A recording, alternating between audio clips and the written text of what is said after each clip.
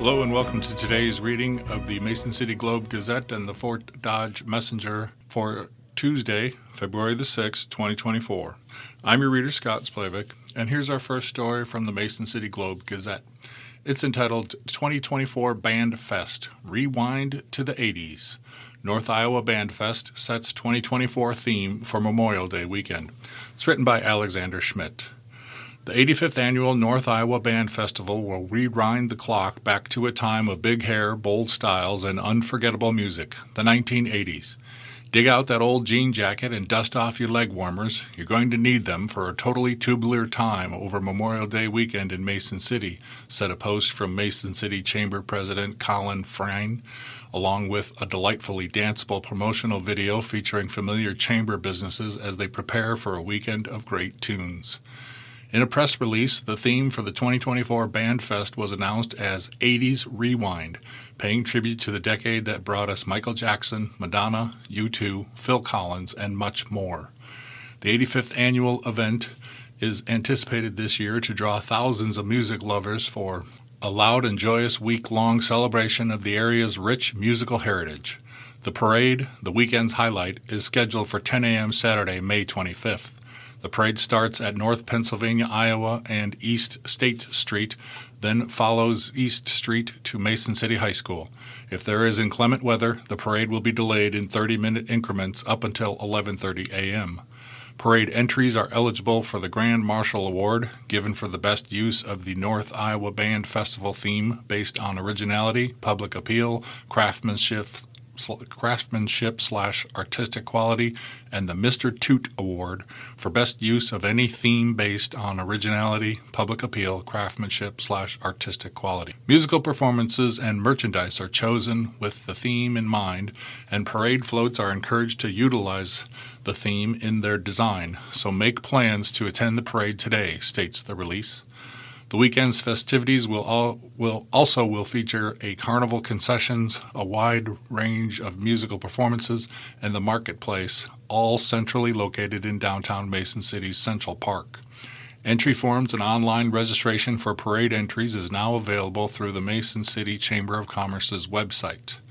The marketplace is scheduled from 4 p.m. to 9 p.m. Friday, May 24th, and 9 a.m. to 9 p.m. Saturday, May 25th, and 11 a.m. to 6 p.m. Sunday.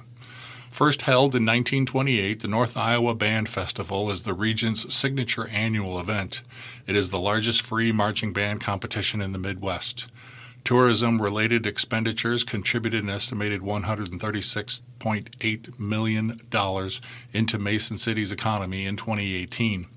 In Cerro Gordo County, tourism generated an estimated $214.46 million in visitor spending, a record for the county and the 11th highest county level in the state. Tourism-related jobs employed nearly 1,570 people in Cerro Gordo County, according to the Chamber of Commerce data. The weekend's full schedule will be released on the North Iowa Band Festival's website when finalized in the coming weeks. The Chamber has also created an online sign-up option for volunteer opportunities. The release added, "The committee is busy securing marching bands from the region, booking musical acts for the main stage, and preparing for an abundance of totally tubular parade entries. Parade placement is taken on a first-come, first-served basis, so if your organization wants to be toward the front of the parade, be sure to get your entry form in as soon as possible." Parade entry forms can be picked up at the Commerce Center or found online at www.nibandfest.com. Businesses, organizations, and community members are encouraged to participate. And in the other story on the front page of the Globe Gazette, mother convicted in death of baby starving his twin. April's sentencing could carry maximum 50 years in prison. Also written by Alexander Schmidt. A Plymouth woman has been found guilty in the death of her baby and of seriously neglecting his twin in Cerro Gordo County District Court on Monday. Alyssa Marie Joyce, age 30, also known as Alyssa Luke, was convicted of one count of child endangerment resulting in death and another of child endangerment resulting in injury after her 2.5-month-old twins were found malnourished in 2021. A tearful Joyce was seen mouthing the words "I'm sorry" to her family after the verdict was read. Joyce was found by the jury to have deprived nutrition to 2.5-month-old children to the point that it caused one infant's death and left the other near death. In Iowa, felony charges related to endangerment causing the death of a child carry a maximum penalty of 50 years in prison.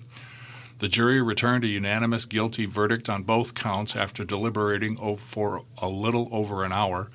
The count of child endangerment resulting in death of Abel Luke and the count of child endangerment resulting in serious injury of Brendan Luke. Joyce blames the state for the child's death. She has filed a civil suit against the Iowa Department of Health and Human Services and its contracted counseling agencies, Families First Counseling, Mid-Iowa Family Therapy, and Lutheran Social Services, alleging negligence in caring for the infant. The father, Scott Luke, has also filed pro se suits in the matter. According to court records, the father assaulted the mother December 8, 2020, while she was pregnant. This caused her to go into labor, and she gave birth to the twins. Human Services staff sought temporary removal of the children, and they were adjudicated to be children in need of assistance under Iowa law. They were placed with the mother and subject to Department of Human Services supervision under a plan the mother agreed to, according to the mother's lawsuit. Family members were ordered to participate in services. In February 2021, one of the twins, a son identified as Abel Luke, died of malnutrition. The other twin, previously only identified as BL, was treated for severe malnutrition, and the other children in the home were found to be underweight and also hospitalized, according to court records. The remaining 4 children were removed from the mother's custody and placed with the Department of Human Services. The mother participated in DHS services and got back together with the father. Visitation with the children was described as semi-supervised. But in April 2022, the father was arrested for again assaulting the mother, according to court records. The father's rights were terminated in October 2022, according to court records. In February 2023, authorities charged the mother with child endangerment in connection with the 2021 death of Abel Luke. She was released on bond in June, pending trial. A Department of Human Services worker had concerns about the man the mother was living with at the time, records state. Later that month, the man allegedly set fire to the house, court records state. The termination trial for the mother was set for July 2023, and a DHS case manager testified that the home was neither safe nor appropriate, as it did not have floors in some places, and there were items piled up around the home. A juvenile court judge terminated her parental rights. The parents' divorce was finalized in September of 2023, and as part of the decree, the two were to split Abel's cremated remains. The mother's lawsuit alleges the Department of Human Services and its contract providers negligently cared for Abel, failed to timely transfer him to a higher level of care, and failed to notify his doctor and family about changes in his condition. The suit alleges the defendants failed to properly train staff and failed to properly monitor the child. The mother is also seeking damages for loss of consortium. The father's pro se suit, which requests $61 million in damages, alleges the DHS reports from home visits found an odor of animal urine and feces on the floor.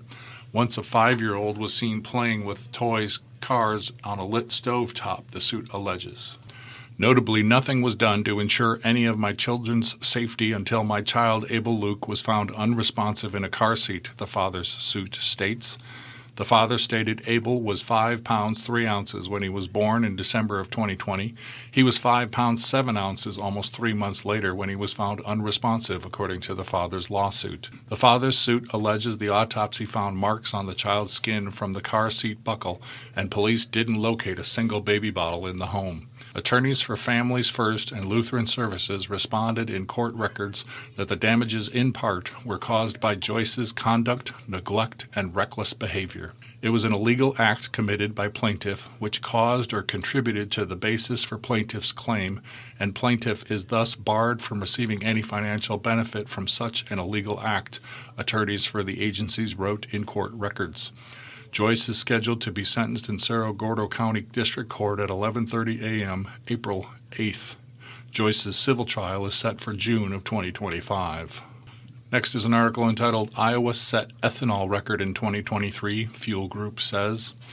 Annual ethanol production in Iowa reached a new peak last year of 4.6 billion gallons, according to data compiled by the Iowa Renewable Fuels Association. Given relatively stable ethanol demand over the last few years, it was a pleasant surprise to crunch the numbers and find Iowa ethanol producers again increase production, said Monty Shaw, the association's executive director. Last year's estimated production continued a modest upward trend in recent years at the state's 42 ethanol plants. Total production was 4.4 billion gallons in 2021 and 4.5 billion in 2022. Those figures are substantially higher than the production levels of 2020, when the coronavirus pandemic led to a dramatic decrease in the demand for fuel. Ethanol that is blended with gasoline is the dominant fuel for passenger vehicles in the United States. In the year 2020, the state's ethanol plants produced about 3.7 billion gallons. Demand for Iowa ethanol has the potential to increase in future years if restrictions on the summertime sale of E15, a gasoline blend that is 15% ethanol, are permanently lifted, Shaw said. We also have the opportunity to unlock a new market, sustainable aviation fuel, that can drive massive biofuels growth for the next 3 decades, he said. Reducing the carbon dioxide emissions that result from ethanol production is important to reach that market, and 25 ethanol plants intend to connect to a sprawling carbon dioxide pipeline system that is under consideration by state regulators. Capturing and sequestering the greenhouse gas at the ethanol plants would result in their fuels being classified as low carbon. That would also enable those producers to sell low-carbon fuel markets domestically and abroad. More than half of the corn Iowa farmers produce is used to make ethanol each year. The association also reported that the state's biodiesel production last year held roughly steady at about 350 million gallons. Most of that fuel is made from soybean oil. CLB&T Sailing Club returns. Clear Lake Bank and Trust announced in a press release its Clear Sailing Club will make a return in this year, along with some familiar faces. After a long COVID-related pause, the Clear Sailing Club, formerly known as the Clear Sailing 55 Club, is going to be offering numerous local day trips, a mystery trip, and movie days this year. CLB&T's recent retirees, Sue Finnegan and Joy Olson, will be returning to CLB&T to work alongside Christy Preeb on reconnecting with past club members, signing up new members, and hosting several events and activities for the group. There will be a variety of local event opportunities as well as day travel adventures available, the release said. For more information on activities, membership criteria, and how you can get involved in CLB&T's Clear Sailing Club, visit www.clearlakebank.bank. And Clear Lake cancels 2024 Color of the Wind Festival. Poor ice conditions on Clear Lake has prompted the cancellation of the city's annual kite festival, Color the Wind. Unseasonably warm temperatures this winter have been a detriment to wintertime lake activities as the ice continues to be unsafe for use. The event, which was scheduled for Saturday, February the 17th, was called off on Monday in a press release from the Clear Lake Chamber of Commerce. While we are disappointed by the cancellation of our 2024 Color the Wind Kite Festival, we want to remind visitors of the other wonderful experiences Clear Lake has to offer. The festival is a cherished event, but it's just one of many reasons to visit our vibrant town, said Clear Lake Area Chamber of Commerce President and CEO Stacy Doofman in a statement.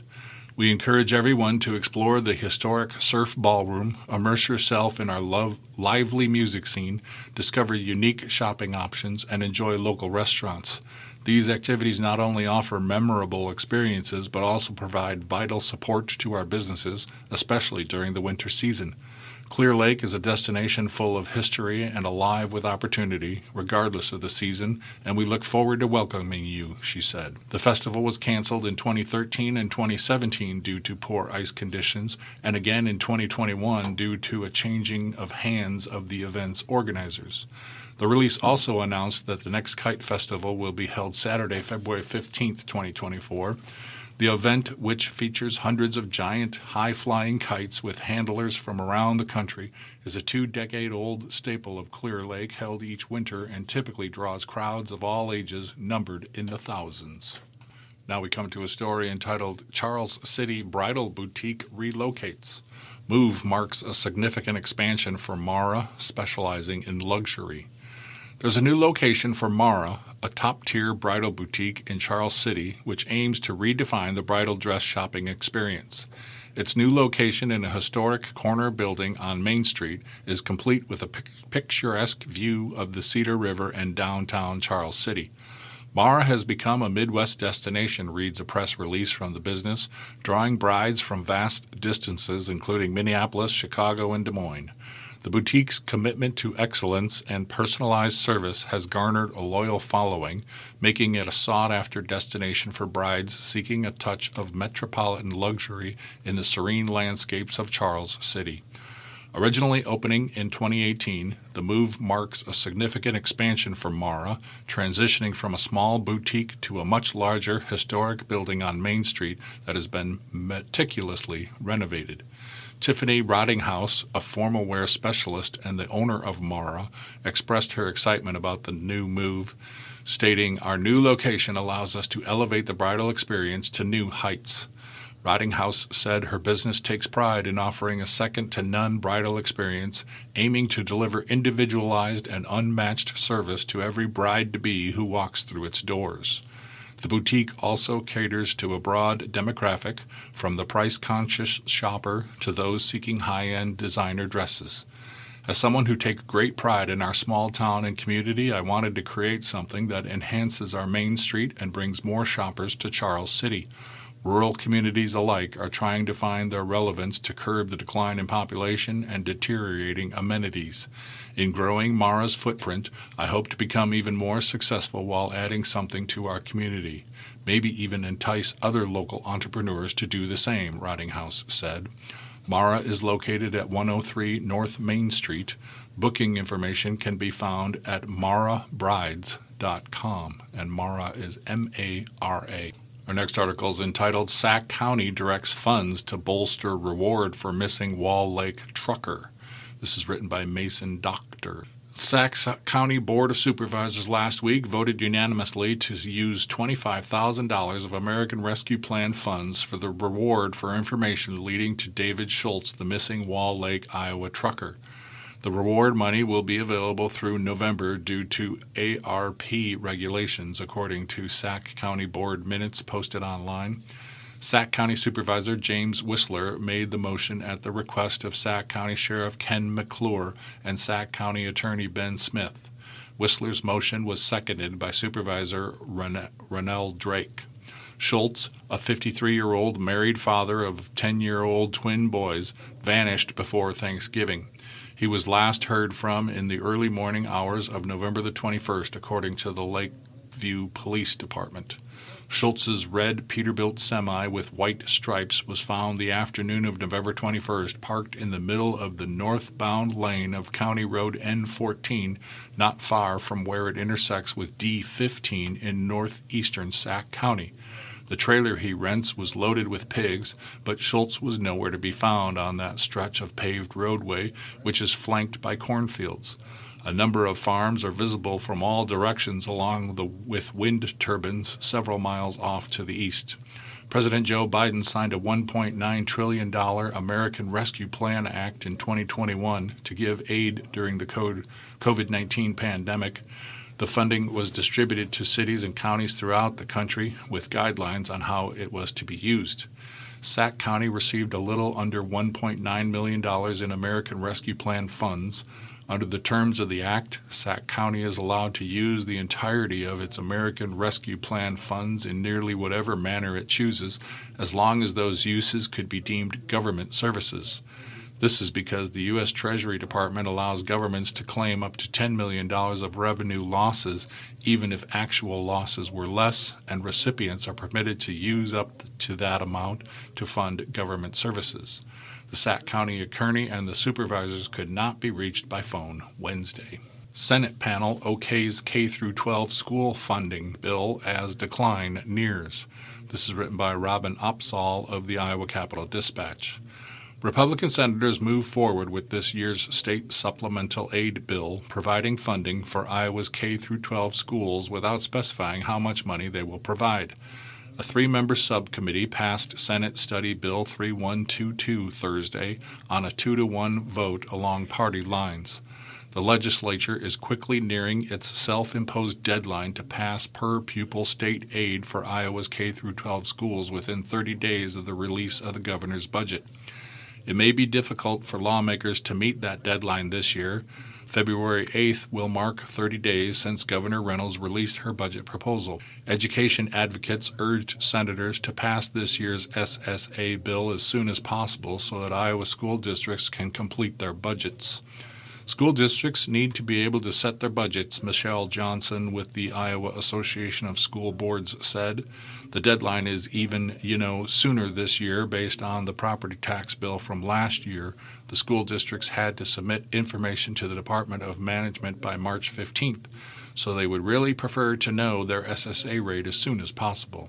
Last year, lawmakers raised funding for SSA by 3%, 1/2 percent point higher than Governor Kim Reynolds' and state Republicans' proposed 2.5% increase. Reynolds' fiscal year 2025 budget proposal also includes a 2.5% SSA increase. Reynolds has proposed increasing teacher salaries as well and changing how the state manages and funds area education agencies that provide special education services and other assistance to public schools. Melissa Peters, representing the Iowa State Education Association, said educators recommend a minimum 4% increase in per-pupil state aid for the upcoming year. We have so many different conversations going around this Capitol, the AEA component, the compensation component, the maybe $10 million merit-based grant that was mentioned in the governor's condition of the state, all of the things, Peters said. But we do know the one thing we absolutely need is a SSA amount that will allow us to sustain Iowa programming, staffing, etc. of all of our schools. Senator Lynn Evans, a Republican from Aurelia, said in an interview after the subcommittee meeting that the Shell bill is a way to get the ball rolling on passing SSA for the upcoming school year, but that other education proposals like the governor's proposal to modify area education agencies may affect funding rates. As we start addressing some of these education bills and other bills that have price tags, that's going to have an effect on the total education appropriations budget, Evans said. But the governor has made her recommendation, 2.5%. That's the starting point for negotiation. And as we settle some of these other things, I'm anticipating that number will change. In state news, Reynolds plans Iowa's third deployment to Texas border. She expresses doubt Congress will pass immigration legislation. This is written by Aaron Murphy of the League Gazette Des Moines Bureau. After a weekend trip to Texas, Iowa Governor Kim Reynolds said Monday she plans to, for a third time, send Iowa law enforcement officials to assist Texas authorities with security efforts at the U.S.-Mexico border.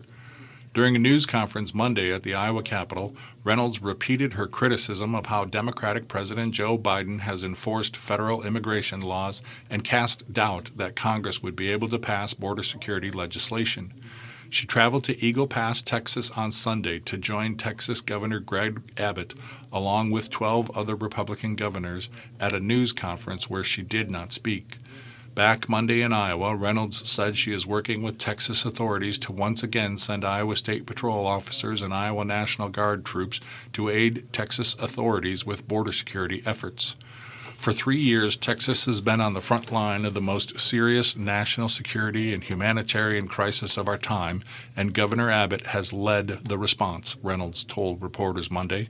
Having no option but to protect itself, Texas is enforcing the law by denying illegal entry and detaining those who attempt it. If the federal government won't do the job protecting Americans, the states will step in. Reynolds said other states' assistance to Texas is needed because the federal government has not sufficiently addressed historic spikes in illegal immigrant crossings at the U.S.-Mexico border. She attributed increases in fentanyl seizures, drug overdose deaths, and human trafficking to illegal immigration issues. The details of the pending deployment are still being worked out with Texas authorities, Reynolds said. It will be the third time Reynolds has deployed Iowans to assist Texas authorities with border security. In 2021, she dispatched 30 Iowa State Patrol officers. Last year, Reynolds sent 31 Iowa State Patrol officers and 109 Iowa National Guard troops for separate one-month deployments. The pending mission will again be funded by federal pandemic relief funding from the American Rescue Plan that Biden signed into law in 2021 and Reynolds opposed. Last year's deployment cost $2 million, according to the governor's office. The governor's office had not responded Monday afternoon to a request for information on the funding source for her travel to Texas this past weekend. Iowa National Guard has deployed to the U.S.-Mexico border on 3 other occasions since 2020 in response to a separate federal request, the governor's office said. According to the Associated Press, reporting on federal figures, arrests for illegal border crossings from Mexico reached an all-time high in December since monthly numbers have been released. The Border Patrol tallied 249,785 arrests on the Mexican border in December, up 31% from 112,000 in November, and up 13% from 222,018 in December 2022, the previous all-time high, the AP reported. Reynolds, as she has on multiple occasions in the past, excoriated the Biden administration's effort of enforcement of border security policies, for which she blamed the influx of illegal border crossings. Biden has said there are limitations on what the president can accomplish without congressional action. Asked Monday to comment after the news conferences, the White House pointed to remarks Biden made January 30th to reporters. "I've done all I can do. Just give me the power. I've asked from the very day I got into office, give me the Border Patrol. Give me the people. Give me the people, the judges. Give me the people who can stop this and make it work right," Biden said. Border security legislation is being considered in the U.S. Senate, but Reynolds declined when asked Monday to call for its passage, instead reiterating that she believes the Biden administration should be stronger in its enforcement of immigration policy. She also expressed doubt that the Republican-led U.S. House and Democrat-led U.S. Senate would reach an agreement. Both political parties are guilty and not coming to the table, sitting down and having an adult conversation about what we do moving forward, Reynolds said. "I don't have a lot of confidence in, no disrespect to the people that serve out in Washington, D.C. I'm grateful for them, but listen, in this environment, I don't have a lot of confidence in really too much getting done." Now it's time to do today's obituaries. First, we remember Nancy Beverly Moen, age 90, of Mason City, who died Tuesday, January the 30th, 2024, at Country Meadow Place, following a 9-year struggle with dementia. Funeral services will be held at 10:30 a.m. Saturday, February the 10th, 2024, at Major Erickson Funeral Home, 111 North Pennsylvania Avenue, Mason City. Interment will follow in the Memorial Park Cemetery. Visitation will be held 1 hour prior to service time at the funeral home. Memorials may be directed to St. Croix Hospice. Next, we remembered Dr. Charlene Bell, age 93, who passed away on January the 30th, 2024, at Calvin Community in Des Moines. Charlene was the daughter of Harlan and Leela Fuller of York, Nebraska, born on August 23, 1930. Dr. Bell was a psychologist, consultant to business, industry, education, and medical groups, motivational speaker nationally and internationally, author, adjunct lecturer at 4 state universities. Dr. Bell was a former psychologist to the Mason City School District and the Area Education Agency and residing in Clear Lake.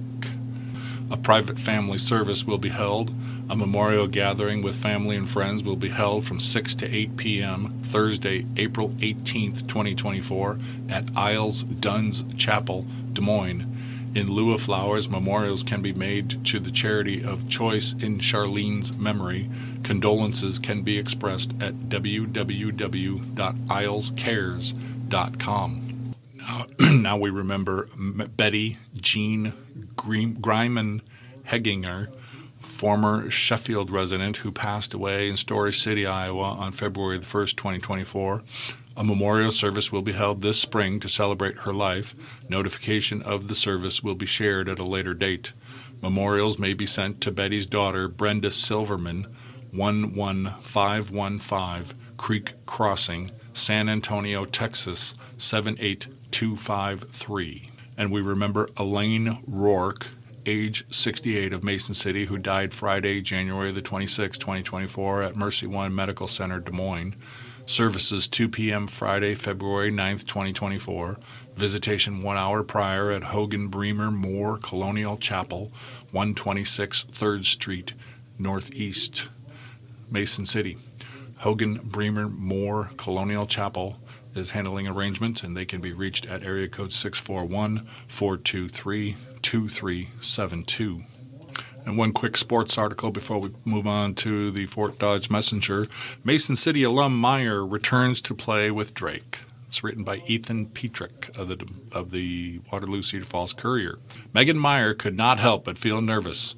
The nerves did not reach the same level as the first time she checked into a game at Carver Hawkeye Arena as a member of Iowa, or her first time checking in at the Knapp Center after transferring to Drake in 2021.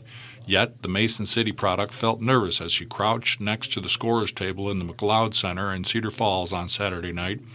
It was an excited nervous as Meyer waited to check in for the first time in over a year after a knee injury ended her season prematurely after 8 games in 2022-2023. I was ultimately super excited to take the court again, Meyer said. Playing basketball your whole life and then having to end with an injury and not being able to really finish my career on the court, I am just so thankful and excited to get the opportunity to do that. Meyer checked into the contest against Northern Iowa with 23 seconds remaining in the first quarter. After just over a minute on the court, Meyer replaced her nerves with confidence as she caught an inbounds pass from Taylor McCauley in the corner and launched a three-pointer as the UNI defender closed late. 5 months earlier, when the Bulldogs tipped off the 2023-2024 season with an exhibition game against Upper Iowa, Meyer's basketball career was decidedly over. After 4 years of college basketball, 2 at Iowa and 2 at Drake, Meyer elected to forego a final year of eligibility granted by the COVID-19 pandemic. It was a really long decision, and I delayed it for as long as possible, Meyer said, and I ultimately decided to move on. But as a competitor, I knew how much I was going to miss the game and miss competing because that is something that just sits with me. Following an engagement to former Iowa linebacker and Detroit Lions first-round selection Jack Campbell, Meyer moved to the Motor City to pursue life after college. However, as she watched her former team and the college basketball season tip off, Meyer felt the call to return. Once basketball season started and I was watching games, I was like, gosh, I wish I could go back on the court one more time. I just miss it so much, Meyer said. I felt like I had more to give. I did not want to have to go out not knowing when I was playing my last game or go out on an injury. I just felt that urge to compete again. With a year of eligibility remaining from COVID and another year potentially available via medical hardship waiver, Meyer started to consider returning to basketball next season or taking a year at another university. Then, TCU stunned the college basketball world when its women's basketball program forfeited games against Kansas State and Iowa State due to a lack of scholarship players available. According to Meyer, her fiancé Campbell returned home from work around this time and encouraged her to reach out to the Horned Frogs, who were holding open tryouts in an attempt to bolster their roster. Within 10 minutes of reaching out, Meyer said she received a call from TCU. I was going to go down to Dallas, Meyer said, and joined their team because they needed players. However, logistics caused the plan to fall through and left Meyer back at square one without a team to play for. During a phone call with Drake assistant coach Nikki Hayes-Fort, Meyer discussed her ill-fated attempt to return to college basketball. I was just like, I wish I could finish this season with Drake. I would much rather do that, Meyer said. Then she is like, well, that is a possibility. It just kind of fell into place from there. After a handful of conversations with Pullman, Meyer returned to Des Moines and rejoined the Bulldogs with 11 games remaining in the season. It was like she never left. During the 2 practices she got before returning to the court on Saturday, Meyer said she fell right back into the routine of playing and compared it to riding a bike. I told a lot of people that it felt like I did not even leave, Meyer said. I just walked back into the gym and the last chapter of my life just blurred over because I was back. I feel like I picked up on the plays pretty quickly. I just felt super comfortable right away. Sitting next to Katie Dinnebeer, junior forward Anna Miller did not know what news was coming. Dinnebeer knew of Meyer's impending return, but managed to keep the secret just long enough for Pullman to break the news to the team. I was like, "What? Megan is coming back?" Miller said. I was speechless. I was stammering. I think for I do not even know how long of the time. I was just like, "What? Megan?" for like 20 minutes after. I was so excited. I was surprised too, but very happy that she was back. According to Pullman, the entire team matched Miller's stunned excitement. Megan has been in our locker room, Pullman said. She has been a part of our team.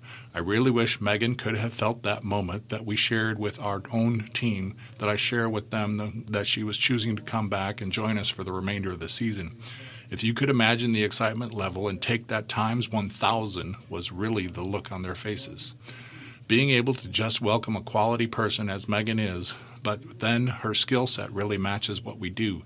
It is only a matter of time. Megan is not a patient person, but it's going to be a short amount of time where we are kind of back in the groove and you will see a lot more Megan Meyer. Meyer's shot swished through the basket, ending a 9-0 UNI run and putting the Bulldogs back in front by 11. Her nerves were gone, replaced by the same confidence she had had her whole career. I feel like shooting is, again, like riding a bike, Myers said. It just comes back pretty fast, and I have shot a lot of threes in my life, so it was good to be able to get that first one to fall. I think I blacked out a little bit. Drake head coach Allison Pullman joked that Meyer became so excited for her first basket that she forgot what defense the Bulldogs were in as she raced back down the court with her right arm extended and 3 fingers in the air. Meyer laughed. She could not deny her excitement to be back on the court. I feel nothing but gratitude that I am able to step back on the court with this team and this coaching staff, Meyer said. These really are my best friends. It is so fun to be back and find any way I can contribute. You are listening to the Mason City Globe Gazette and the Fort Dodge Messenger on IRIS, the Iowa Radio Reading Information Service for the Blind. All material heard on IRIS is intended solely for the use of the blind and print disabled. I'm your reader, Scott Splavik. If you have any comments on this or any other IRIS program, please give us a call at area code 515-243-6833. And now we turn to the Fort Dodge Messenger. And our top story is entitled Public Areas Department Proposed in Fort Dodge. It will consolidate maintenance chores. It's written by Bill Shea. In Fort Dodge, there are places and situations in which the city's Development Services Department is responsible for mowing the grass and shoveling the snow. However, that department doesn't own a mower, a shovel, or a snowblower. A new agency called the Public Areas Department has been proposed to take care of all city properties and relieve other departments, such as Development Services, of the need to figure out how to get things done that don't really seem like part of their main mission. Assistant City Manager Ryan Mayle said Monday that implementing this new agency would actually save money by bringing maintenance work in-house, eliminating the need to hire contractors. He added that it will allow other city departments to do what they should be doing instead of mowing grass and shoveling snow. We're excited for it, he said. The concept of the Public Areas Department was introduced in the City Council Monday evening during a budget workshop. In the fiscal year that begins July 1st, it would have a proposed budget of $2,387,519. The new department would be in charge of these tasks: parks maintenance, custodial services, streetscape maintenance, upkeep and operation of the cemeteries, and forestry work. It would be staffed by transferring employees from other city departments, most notably the Parks, Recreation, and Forestry Department. That department has an 8-member Parks and Forestry crew, which would become the nucleus of the new agency. The new department will provide seamless and improved services for all. The growth we're seeing, said Lori Branderhorst, the Director of Parks and Recreation and Forestry. Mayle said the plan is for the new department to start operating in April.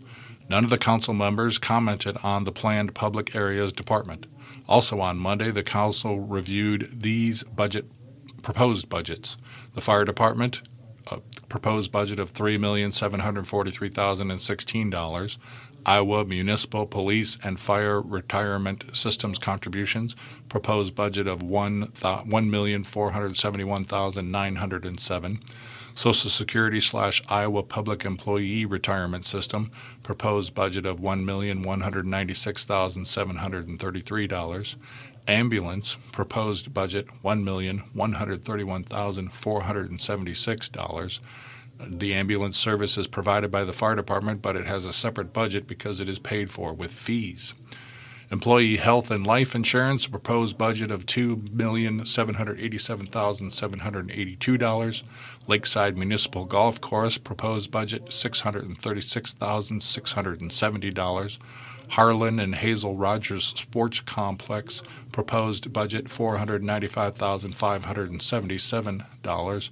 The complex north of the city has softball, baseball, and soccer fields.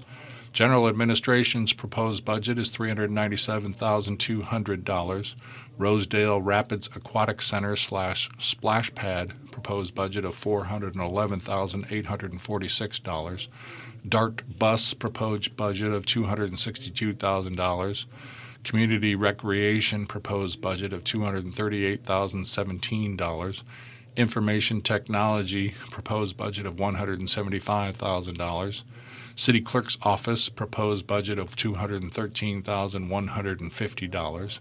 Mayor and City Manager's Office, proposed budget $153,381. Human Resources, proposed budget $90,359. Legal Services proposed budget $30,000, and City Council proposed budget $18,956. Our next story is entitled Supervisors to Consider Essential EMS Resolution. This is written by L.B. Wingert. Emergency medical services could soon be considered essential in Webster County. Today, the Webster County Board of Supervisors is considering the first reading of a resolution to declare EMS an essential service in the county. In Iowa, police and fire departments are considered essential services and by law are funded through taxes. However, emergency medical services are not considered essential statewide, though individual counties can establish EMS as an essential service and set up a tax levy specifically to fund EMS. Currently, Webster County is not one of those counties. Ensuring efficient and effective EMS coverage is essential for maintaining the health and welfare of Webster County residents, according to the resolution.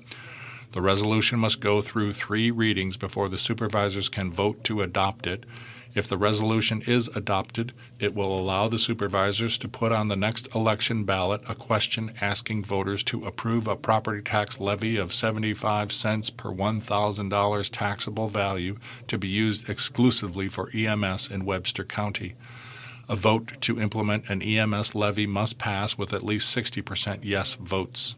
The supervisors will consider the resolution during a special meeting today at 10 a.m. at the Webster County Courthouse. A public hearing on the resolution will also be held during the meeting. And in our final story from the front page of the Messenger today, former Iowa State Ag Secretary Bill Northey dies at age 64. This is written by Jared Strong of the Iowa Capital Dispatch.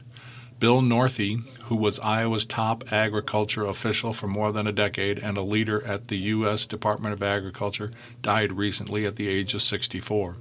His death was publicly announced Monday by the Agribusiness Association of Iowa, of which he was chief executive. Bill was a tireless advocate for agriculture and a beloved leader, the association said. The association spokesperson said Northey died suddenly but did not know the cause of death. Funeral arrangements are pending. Northey, a longtime farmer, was Iowa's Agriculture Secretary from 2007 to 2018, after which he was Undersecretary for Farm Production and Conservation at the USDA until 2021. He was an Iowa State University graduate who was raised on a farm in Dickinson County, according to the association.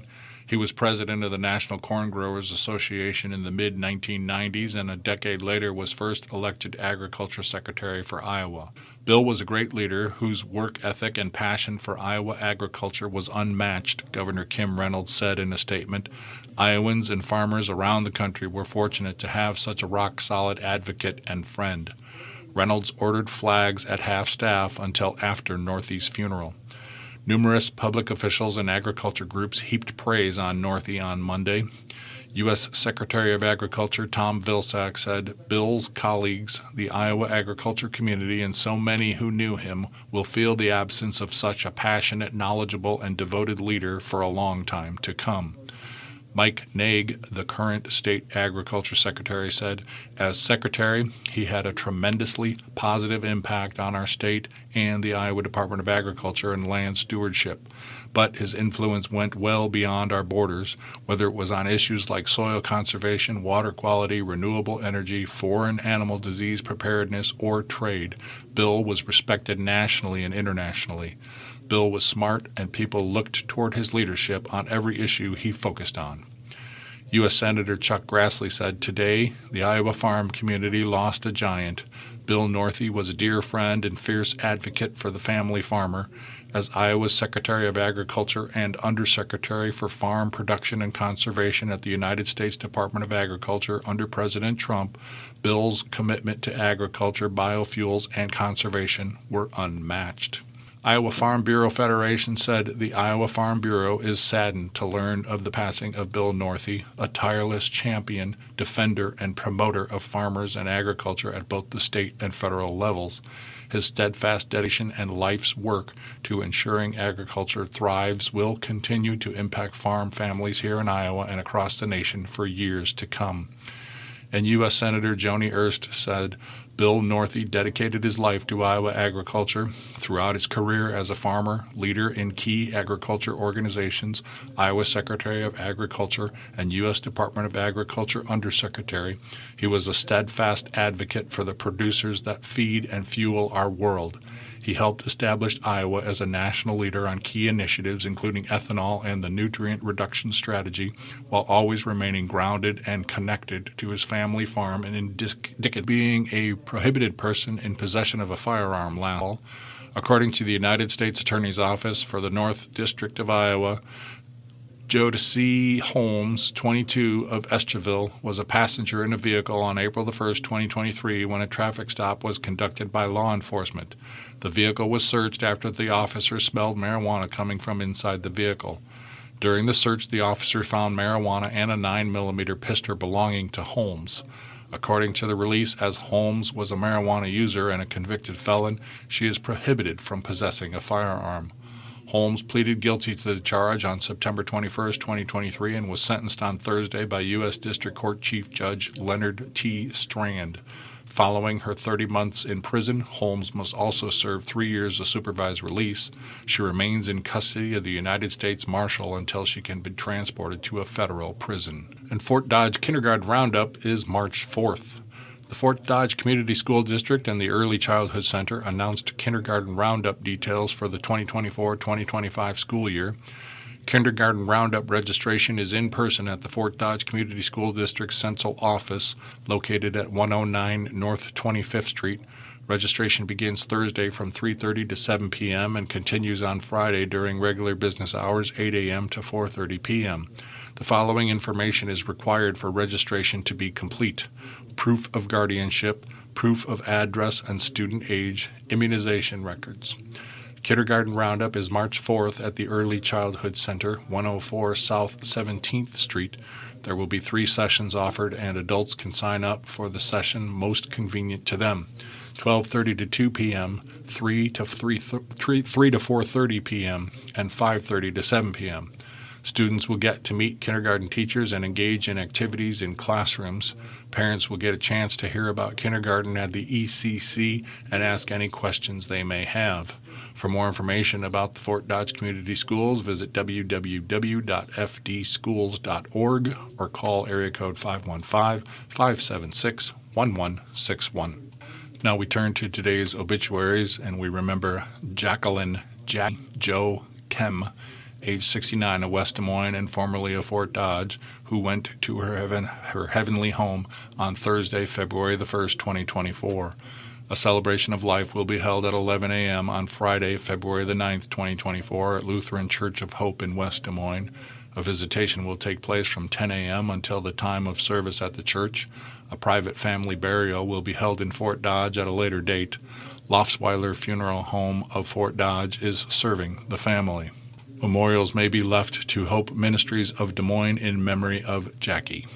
Next, we remember Dean E. Ulrich Sr., age 85, of Milford, who died peacefully Monday, January 29, 2024, surrounded by his loved ones.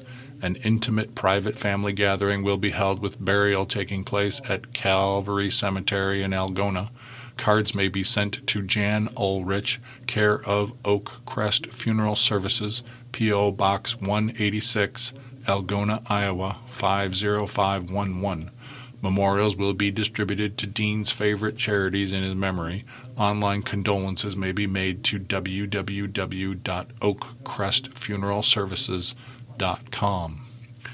And we remember Myron Darrell Freund, age 67, of Arlington, Texas, who passed away November the 30th, 2023 at his home. All are welcome to a remembrance and luncheon for Myron on Saturday, February 10th at 11 a.m. at Old Boston's in Fort Dodge. Interment will follow at Otho Cemetery. And we remember Savannah O. Lamb, who passed away on February the 4th, 2024 at 10 a.m. in Fort Dodge, Iowa, at the age of 96. Funeral services will be 2 p.m. Thursday, February the 8th, 2024 at Good Shepherd Lutheran Church. A visitation will be 1 hour prior at the church. Loftsweiler Funeral Home is serving the family. And we remember Donna Williams of Warrensburg, Missouri. Visitation on Wednesday, February the 7th, 2024, 9:30 to 10:15 a.m. at Bowman Funeral Home, www.bowmanfh.com, followed by the funeral at 10:30 a.m. And we remember Randy Greenfield of Camrar. Visitation 5 to 8 p.m. on Thursday, February the 8th. Funeral 10:30 a.m. on Friday, February the 9th, both at Community Church of Camrar. Bowman Funeral Home is handling arrangements, and again, their website is www.bowmanfh.com. Now we remember Rick Piper, age 76, of Fort Dodge, who passed away on Sunday, February the 4th, 2024, at the Paula J. Baber Hospice Home in Fort Dodge. Services will be 10:30 a.m. on Thursday, February the 8th, 2024, at the Gunderson Funeral and Chapel. Burial will be in the North Lawn Cemetery with military honors conducted by the United States Army and the VFW Post 1856. Visitation will be from 9 a.m. to 10:30 a.m. on Thursday at the Gunderson Funeral Home and Cremation Services in Fort Dodge. Please visit www.gundersonfuneralhome.com to view a complete obituary or to leave an online condolence. And finally, we remember Robert Walters Jr., age 56, of Fort Dodge, Iowa, who died Thursday, February the 1st, 2024, at Unity Point Health Trinity Regional Medical Center. Services will be held Saturday, February 10th at 2 p.m. at First Church of the Nazarene in Fort Dodge. Arrangements are with Historic Bruce Funeral Home of Fort Dodge. To view the complete obituary and leave online condolences for the family, please visit www.brucesfuneralhome.com. Now we turn to sports, and Dodger basketball teams hit the road. It's written by Dana Becker. A pair of road dates await the Fort Dodge basketball teams this week. The Dodgers will head to longtime rival Mason City for a doubleheader on Tuesday before hitting the road to play Des Moines East Thursday night. Tip is set for 6:15 p.m. both nights. Last Friday night, the Dodger girls snapped a 3-game losing skid with a 43-29 victory over Marshalltown. L.J. Mail, who earlier this season became the program's sophomore single-season scoring leader, posted 16 points and 12 rebounds and reached 500 career points in the process. Mackenzie McElrath added 13 points and 6 rebounds and 4 steals. On the year, Mail is averaging just under 16 points a night and 8 rebounds. McElrath is adding 9 points and Dakota Palmer 6. Brooklyn Palmer is second on the team in rebounds.